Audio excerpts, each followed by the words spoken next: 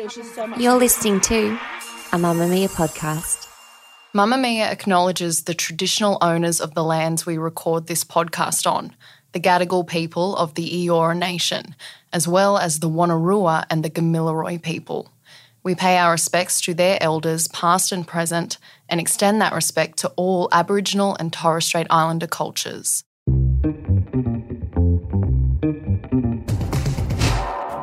From Mamma Mia, hi, I'm Emma Gillespie. Welcome to The Quickie, getting you up to speed daily. Here are the evening news headlines for Friday the 25th of November. A report into Scott Morrison's decision to secretly take on extra-ministerial portfolios has been labelled as corrosive of trust in our leaders.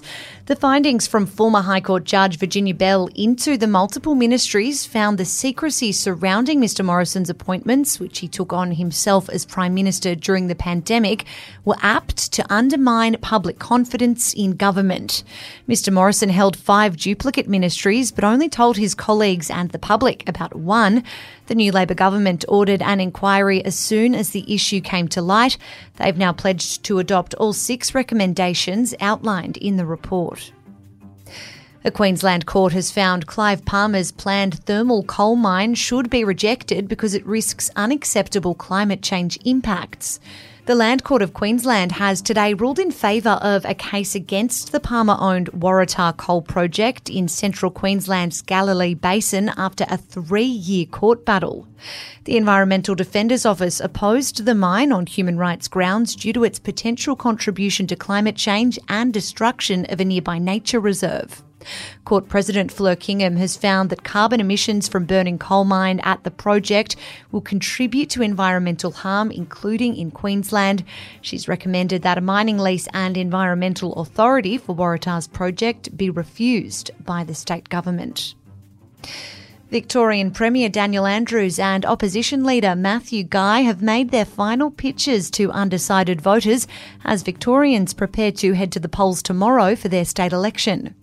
Labor have promised to build 6 tech schools for $116 million to train engineers and electricians working on a state electricity commission if they're able to stay in government after tomorrow's poll.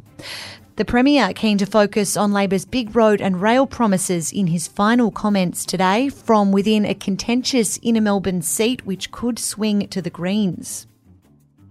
Flood-stricken regional communities across New South Wales will receive additional funding for damaged roads and assistance with on-the-ground counselling services as inland towns reel from historic flooding. New South Wales Premier Dominic Perrottet says flooding in certain parts of the state's central west has been worse than historic peaks not seen for nearly 70 years. Some 10,000 kilometres of roads have been battered by the floods, which the Premier has marked as a priority for his coalition government. And a 5-year-old boy has survived after being attacked by a python and dragged into a pool. Beau was by the pool at his family's Byron Bay home on the New South Wales north coast when the 3-metre snake bit him and dragged him into the pool. The boy's 76-year-old quick-thinking grandfather jumped into the water to rescue him. That's your evening news headlines. If you want more from The Quickie, check out today's deep dive on Australia's real-life pet detectives, what they do to find your fur babies and the dangers they face when stolen designer dogs become a common target. Listen to The Quickie wherever you get your podcasts.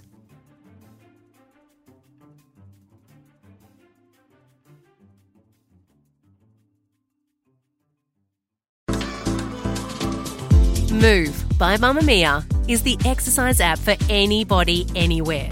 And in case you missed it, we dropped a brand new stretching collection that can be used to improve mobility and bookend your favourite sweat sessions. Mamma Mia subscribers get unlimited access to Move, and we drop new workouts every single week. If you're on the hunt for movement that makes you feel good, head to move.mamamia.com.au and use the code MOVE10 to get $10 off a yearly subscription.